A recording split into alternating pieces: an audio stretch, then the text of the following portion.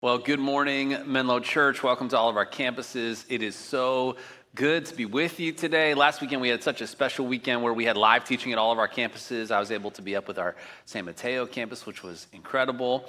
We are beginning to celebrate Christmas and Advent. We're doing it kind of in a unique way. This chair is different on purpose. You'll get that in just a second. It feels like it might fall apart. So if it does, it's planned. It's a feature. Anyway, I love how timeless this season feels, that the traditions and customs that we celebrate around this idea of Advent that we know is from at least the 4th century, the church has been celebrating the coming of Jesus. It can be shared throughout generations and with the emerging generation at the same time. In a day when entertainment and culture are moving so quickly, I think Christmas actually can give us the chance, if we let it, to slow down, to focus and consider what God might do in our life because of that. With that in mind, we are leveraging Christmas films as a part of the series to help us really tell the greatest story ever, because sometimes without realizing it, the best stories that we appreciate on a screen reflect the greatest story the world has ever seen. And today we are going to look at a movie called It's a Wonderful Life. And for some of you, you're like, I've never heard of it. And some of you, it's your favorite movie. And so either way, hopefully I can kind of catch you up along the way, and maybe you'll watch it. Maybe you'll watch it this week for the very first time. But before we begin, I'm going to pray for us. And if you've never been here before or never heard me speak, I pray kneeling. And the reason that I do that is to prepare my heart and prepare ours for what God might want to do over the next few minutes. Maybe you're here because you're like, I don't want to just come at Christmas Eve, so I'm going to come one other Sunday of the month. Whatever the reason, I would just say, let's take just a moment and ask God to make this more than religious ritual, but he would actually be here right now with us. Would you pray with me?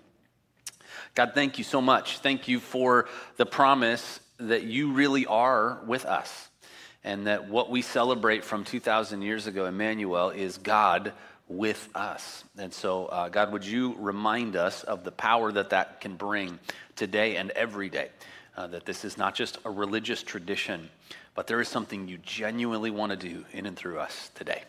It's in Jesus' name. Amen. Now, I didn't grow up watching classic Christmas movies. It just wasn't a big deal in our home. It was only in adulthood that I went back and started playing catch up in some of these movies we think about.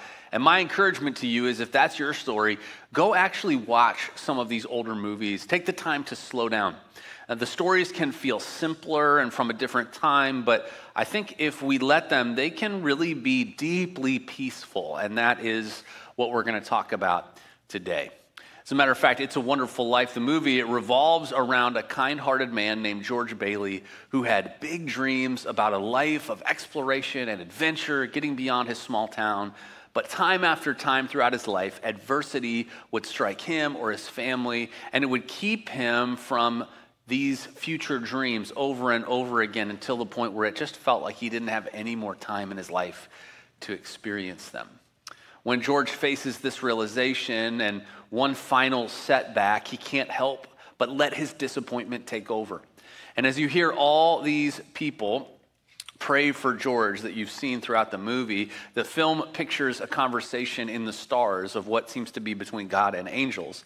And God decides to send an angel named Clarence, who is like not the first round draft pick of God angel-wise, to go help and set things right, to earn his wings. In the interaction, Clarence asks God, is he, meaning George, sick? And God responds, no, worse. He's discouraged. And I wonder, doesn't that feel maybe like a fitting description for how many of us feel? But I think actually underneath the discouragement we feel is a sense of unsettledness, of restlessness, that we're all trying to figure out how to process and walk with well in this season. A restlessness for when the economy is going to take a dip, or when your health is going to have a problem, or when your spouse or friend is going to bring up that issue you know that they have, but you're not sure how to solve. My goodness, we actually live in a geographic location where there are tectonic plates that cause earthquakes. Talk about unsettled, right? Am I allowed to bring that up? I don't know. I'm new. Now, I think the pattern that God gives us is that God makes a promise of what Jesus would bring to us and bring to the world. Even more significant, he actually brings peace, eternal peace, not a temporary peace or a removal of negative circumstances in your life, but permanent and perfect peace beyond what's going on around us to what's happening within us.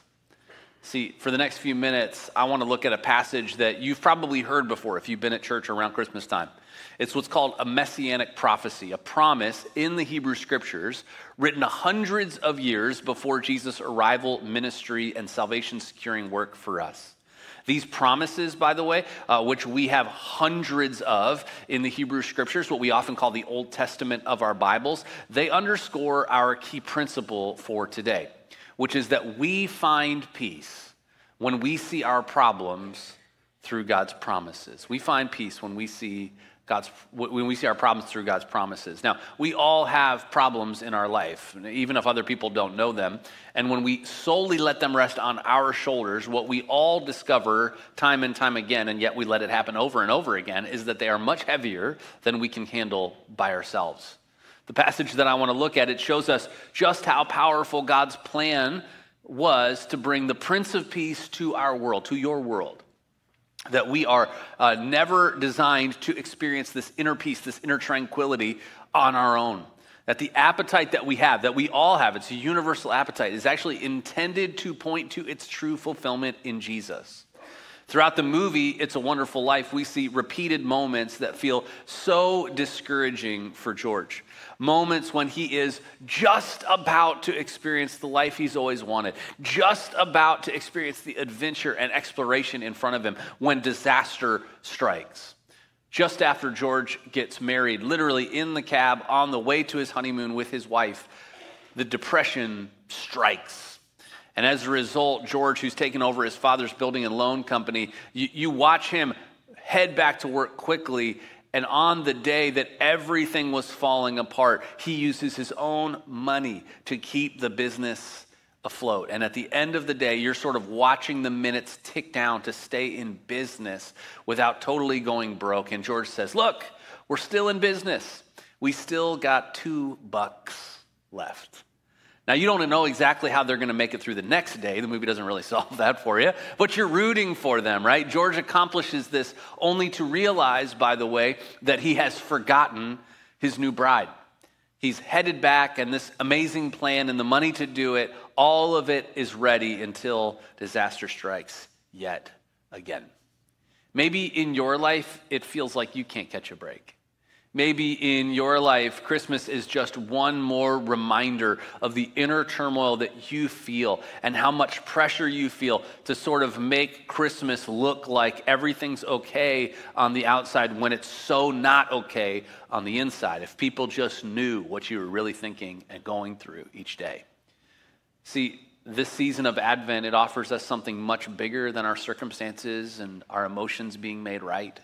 It offers something to the world that we could never achieve on our own. The verse that we'll start with, it comes from a familiar messianic prophecy, and it's written by an important voice in Israel's history at an important moment in Jewish history. Long before the current controversy and conflict that we see playing out in the news today that we're praying for peace around, Isaiah was a prophet of God. Someone God used to speak to his people. In particular, in a divided kingdom for God's people, Isaiah spoke to the leaders of Jerusalem, warning them of how God would bring judgment if they didn't change, and giving them a message of hope about what a Messiah would accomplish. What's unique about Isaiah's ministry as a preacher, as a prophet thousands of years ago, is that God told him beforehand, Isaiah, this is what you are going to do. You are going to preach, and the words that you say I'm going to use to harden Israel's heart, which as like a preacher, that's not really what you want done, right? That's not what you're rooting for.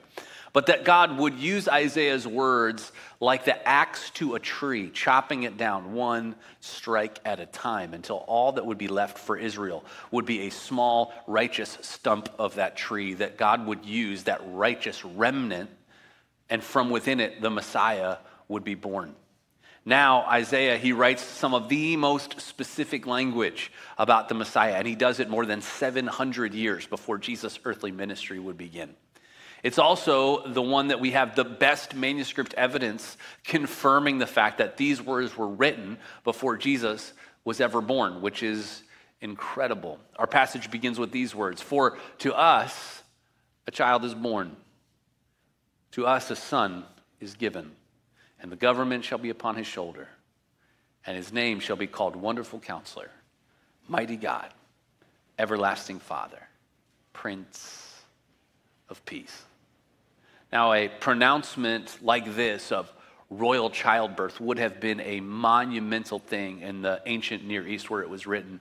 And the readers at the time would have been trying to connect the dots to who is Isaiah talking about, from within what line, where is this going to come about. But the ultimate fulfillment that Isaiah had in mind to this promise would come after all of their lives had ended.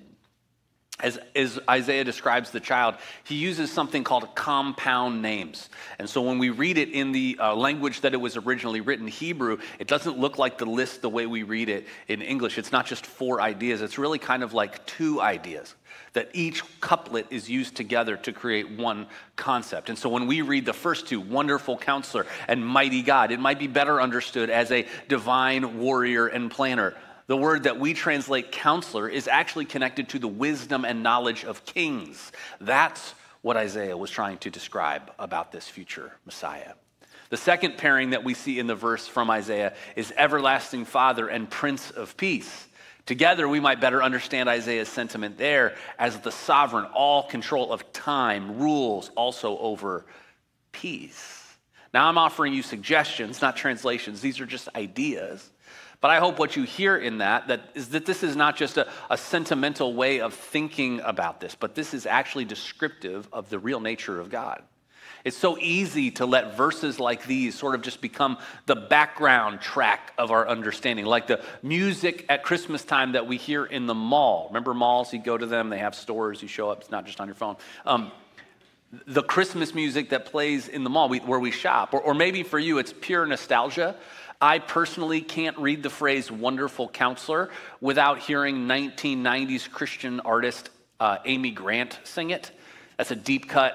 If you understand that one, you've been in church for a while. My mom would sing it. My mom had a terrible singing voice, so that voice haunts me. I've seen a counselor about it.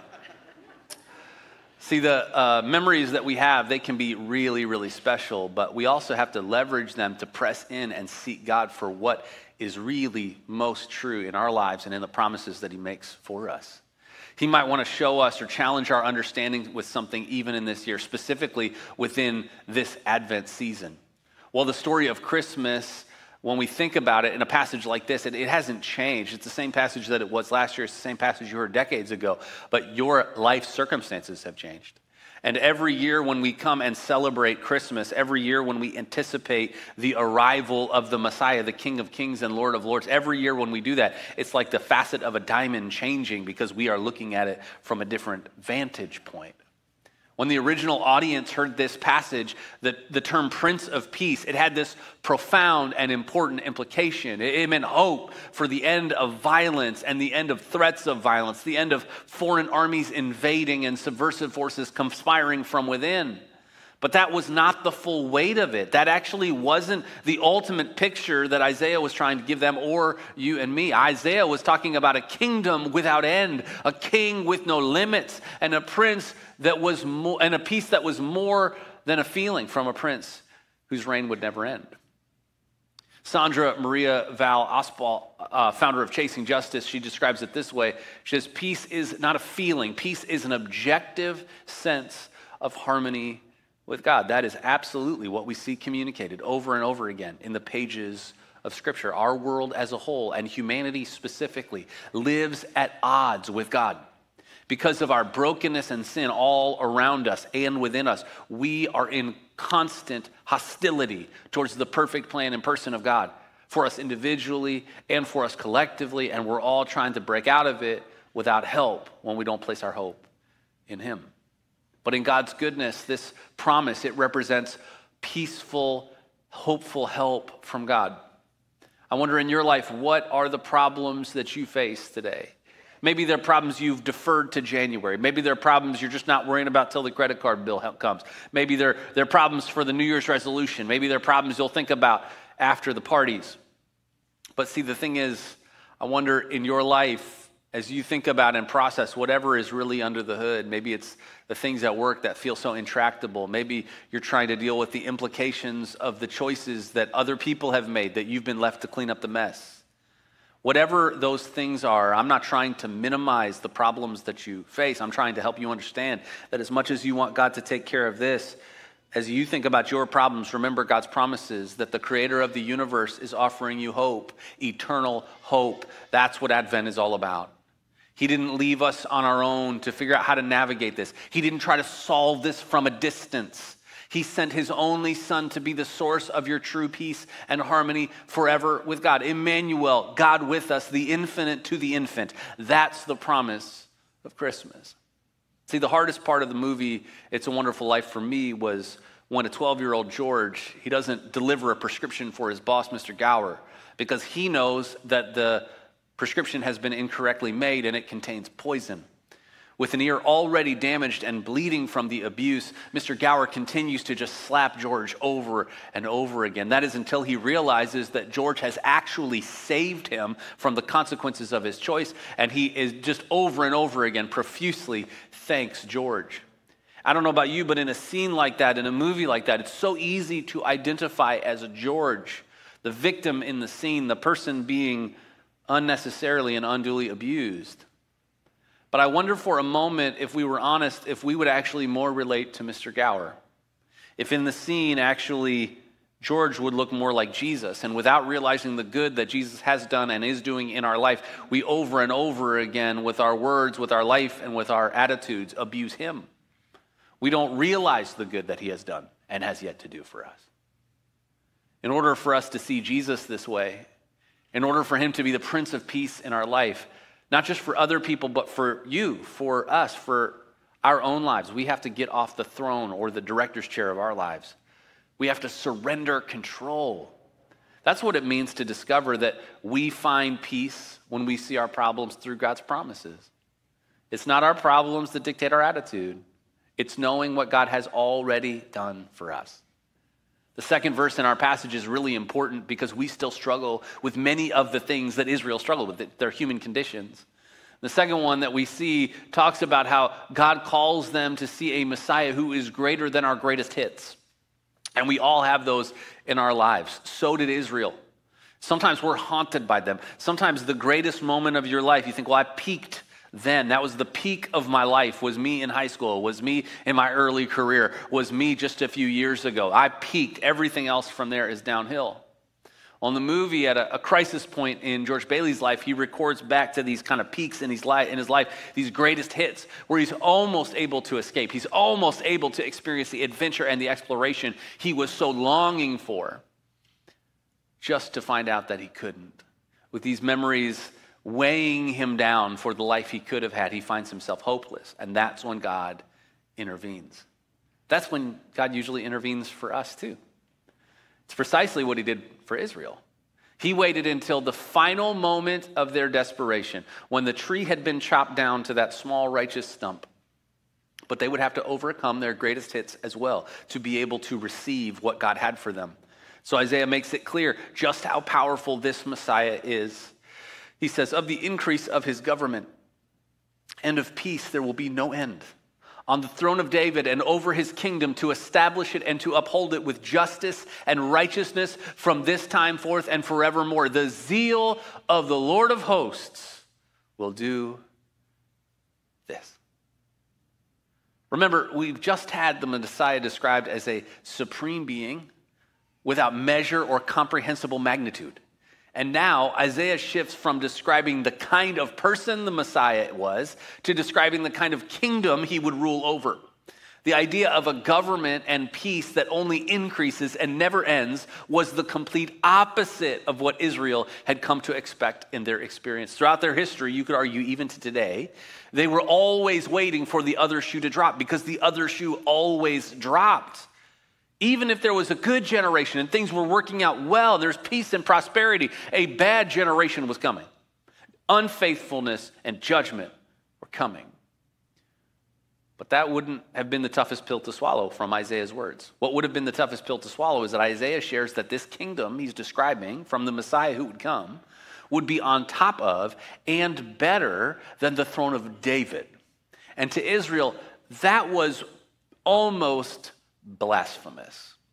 And I wonder for you, do you have a favorite leader or a favorite politician in history? At this point, maybe it feels like pretty far history. Maybe for you, it's a favorite sports team or show or movie. And anytime the conversation comes up and someone picks a favorite thing that's different than yours, it feels incomprehensible. It feels almost disloyal to the universe to pick a different one than yours. Maybe for you, it's a little bit like Christmas traditions, and you can think about the first time you celebrated the holiday with friends or with new family, and you discovered that not everyone does it the way that you grew up doing it, and it feels like, well, how is that possible? It feels so strange, feels so disorienting on some level. I remember the first time that I celebrated Christmas with Alyssa's family. In my home, Christmas was a really big deal, but presents were basically a few moments of chaos while we simultaneously ripped open gifts like wild animals. That was kind of like the way we experienced presents. The entire thing took maybe 5 minutes, and that's if we were pacing ourselves, like if we were really trying to make it last. My first time with Alyssa's family, my wife, was like a scene from a different era, where each person was handed a gift individually, and we took turns, and you watched the person take time to open it, and then they thanked the person who gave it to them, and they would maybe even check it out a little bit, and then it would just like keep going like that in this deliberate fashion until what felt like New Year's Eve. Like that was, it was preposterous. But as I processed it, as much as it was different than what I had grown up with, it was better. My way had been very comfortable, but it's not what our family does today. Our family takes time. We experience it one at a time. See, not only is it a way to savor our Savior and the moment that we have together more, I think it's also a way to appreciate the thoughtfulness and generosity of the giver and the season that we're in. Israel venerated David as a king. He had not been perfect, but his success as the king of Israel, it represented the glory days that Israel, even generations later, hoped to return to. But God wasn't calling them back to the glory days of nostalgia. By the way, he still isn't. But forward to a glorious future kingdom that Jesus was the perfect, permanent ruler of, who would offer peace forever. This kingdom would be upheld with justice and righteousness, moral clarity from its leader, and true equality for all people within it. Doesn't that sound good? That's a vision that we're still longing for today. And one that when it is fully and finally realized from this prophecy, there will be nothing but this reality for all of eternity. So that begs the question, when will this promise be fulfilled? And it requires us to look at the nature of biblical prophecy.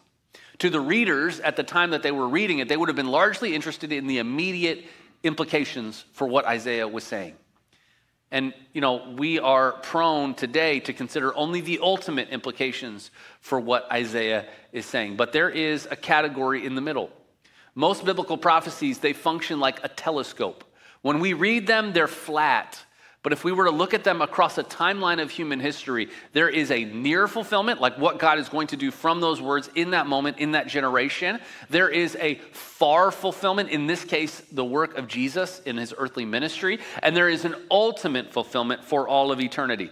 In the case of Isaiah, there was near fulfillment of what God was going to do in the nation of Israel and the nations around it in the coming days and decades.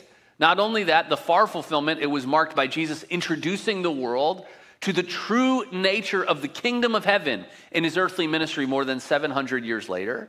And the ultimate fulfillment is when God restores creation to the way that it was all originally designed to function, with perfect peace and the Prince of Peace forever. It's not which one of these things Isaiah was talking about. He was talking about all of them. And for some of you, maybe you're asking the question, well, why doesn't God just bring about that ultimate fulfillment now? And Scripture is very clear. The reason that God has not done that is because he is patient.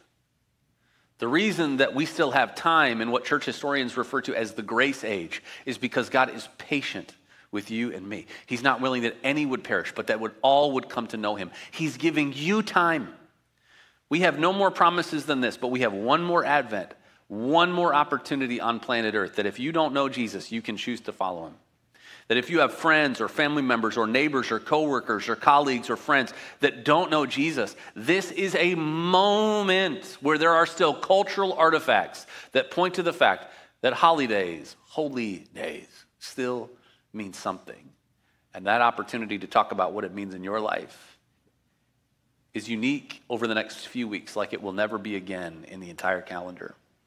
And God is patient that you might leverage it. God used his faithfulness in the past to propel people to trust him for the future throughout all of Israel's history, and he's still doing that today. God's kingdom of righteousness and justice in a world that wants us to pick just one of those is what walking as followers of Jesus calls us to do, even in a culture that doesn't understand it. So many of us live as though our only hope for this kind of a kingdom is in the future. And so we just kind of put our head down and we try to avoid everything and we just let the world fall apart. But that's not the call of God on our lives either. The end of the movie shows George back at home, deeply thankful for the newly realized extraordinary impact that his ordinary life had brought. In his home filled with friends and family, helping him solve the most recent crisis he has found himself in, he is overwhelmed. George had a spirit of generosity and kindness. And while he wasn't sure he would ever conquer the forces that were out to get him and others, that didn't mean he'd stop trying to work for the good of others in his life.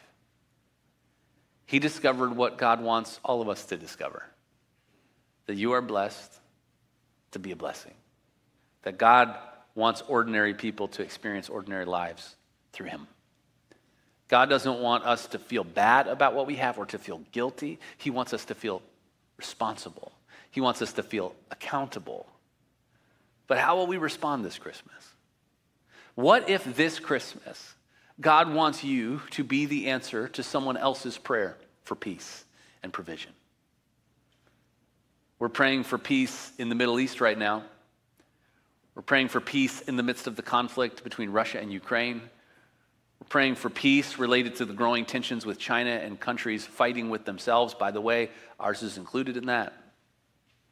We're praying for peace as an end to hostility, and it can feel like a pipe dream. But Jesus, more than 700 years after the words were written that we just read, he says this during his earthly ministry. He says, I have said these things to you, that in me you may have peace. In the world you will have tribulation, but take heart. I have overcome the world. That's the Prince of Peace that you are promised. Celebrating the Advent season, it reminds us that you and I have been given an invitation to experience true peace.